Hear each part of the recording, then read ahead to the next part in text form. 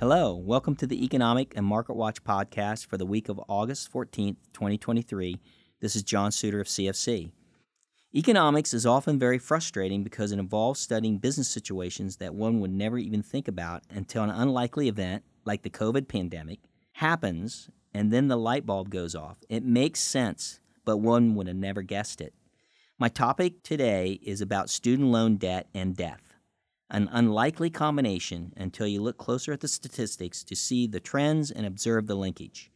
Relieving students of their college debt obligations has been a hotly discussed topic as of late, and once again it is appearing in the financial news because the payment pause that was initiated in March 2020 due to the economic downturn thanks to COVID is about to end, and now resumption of payment of those loans starts in October of this year. It's a big number, $1.8 trillion to be exact, and could negatively impact consumer spending, which drives the U.S. economy. The repayment timetable is fraught with problems. Not only are there logistical challenges due to fewer companies administering the loans, but these companies have outdated computer systems as well.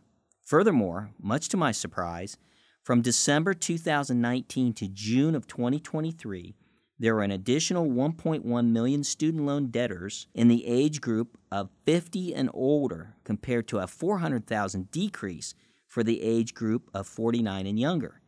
That to me was a real surprise. Why would more older Americans have taken out student loans? Some of the reasons why elderly have done so are because they wanted to enhance their skills and get a promotion or higher pay. Others decided to go back to school so that they could change their careers. Both worthwhile reasons for the betterment of a later career.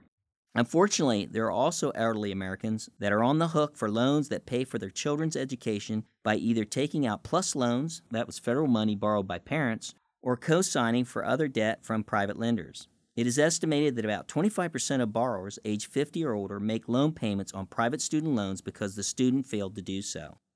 But the headline that caught my attention was that some 300,000 borrowers are estimated to have died since March of 2020, something I would have never thought of. You see, death is one of the only ways to get out of paying student loans, as the debt dies with the borrower. So we have deaths due to COVID and likely more deaths coming because of an older mix of student loan debtors. Therein lies the problem for our federal government. Death is certainly not an option that many would want to take in order to get out of paying their student loan, but the other question is for those with student loans that died during the COVID pandemic, how much is the federal government on the hook for? Based on a conservative estimate of 300,000 deaths, the federal government has likely lost out on over $5.4 billion.